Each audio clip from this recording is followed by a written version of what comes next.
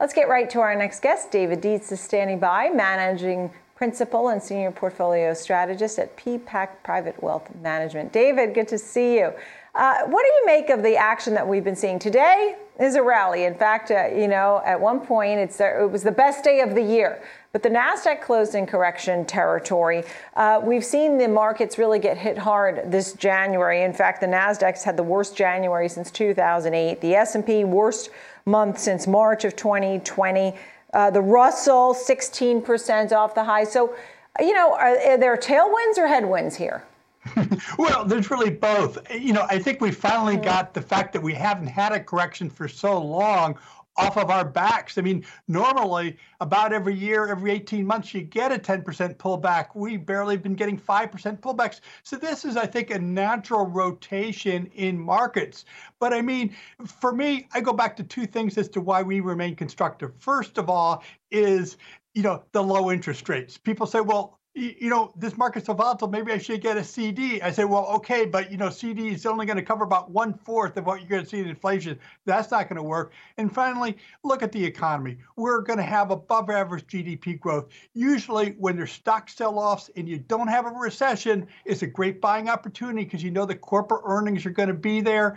And so I would remain positive. Finally, of course, Nicole, we've seen a rotation. It hasn't been across the board sell-off. If you've been in value stocks, you're actually up 16% relative to your growth counterpart. So people aren't leaving the market. They're just buying more dividends and more value. Right. So you have to be constructive and diversified, and you still expect earnings growth, good fundamentals. I know that you have some names for us today, including Walgreens Boots Alliance, as well as Citigroup, AT&T, and Gilead. Could you go through them a little bit and tell me why these names are on your radar as winners for the year? Absolutely, Nicole. I think drugstores are getting new respect here. I mean, President Biden just said, if you want your free kit, go to your local drugstore.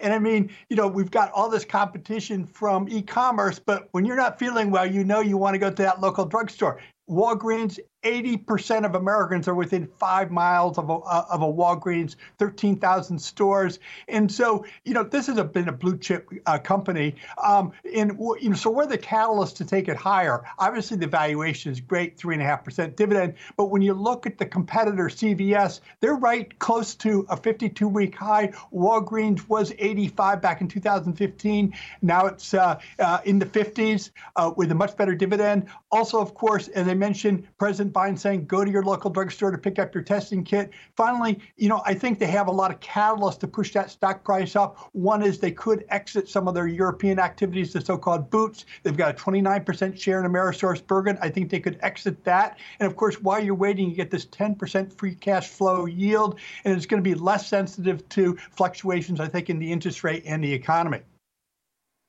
Yeah, and that's a good look there at some of those drugstore names, right? So Walgreens a winner. You also have AT&T, Citi, and Gilead. Could you feature one or two quickly?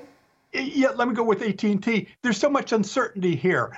When can there be the final 5G rollout? When will they finally exit their Warner Media holdings? What will the dividend be after they do that? But what I love, investors hate uncertainty, but I think that's all reflected in the stock price. AT&T is one of your ultimate American blue chips.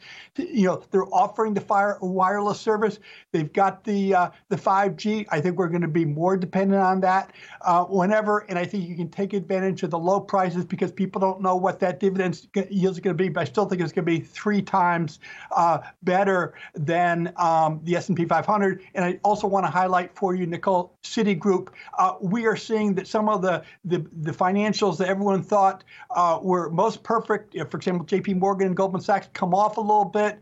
I think at the end of the day, people are going to go back to the value financials. Citigroup is trading below book value under new leadership.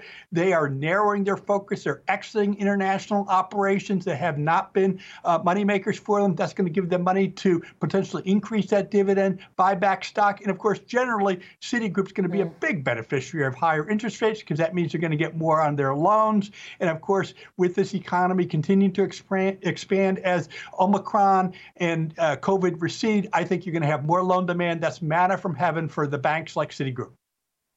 Okay. David, great to see you. David Dietz, thank you always for joining us on the show. We appreciate it very much. David Dietz, PPAC Private Wealth Management. Thanks, David. Thank you.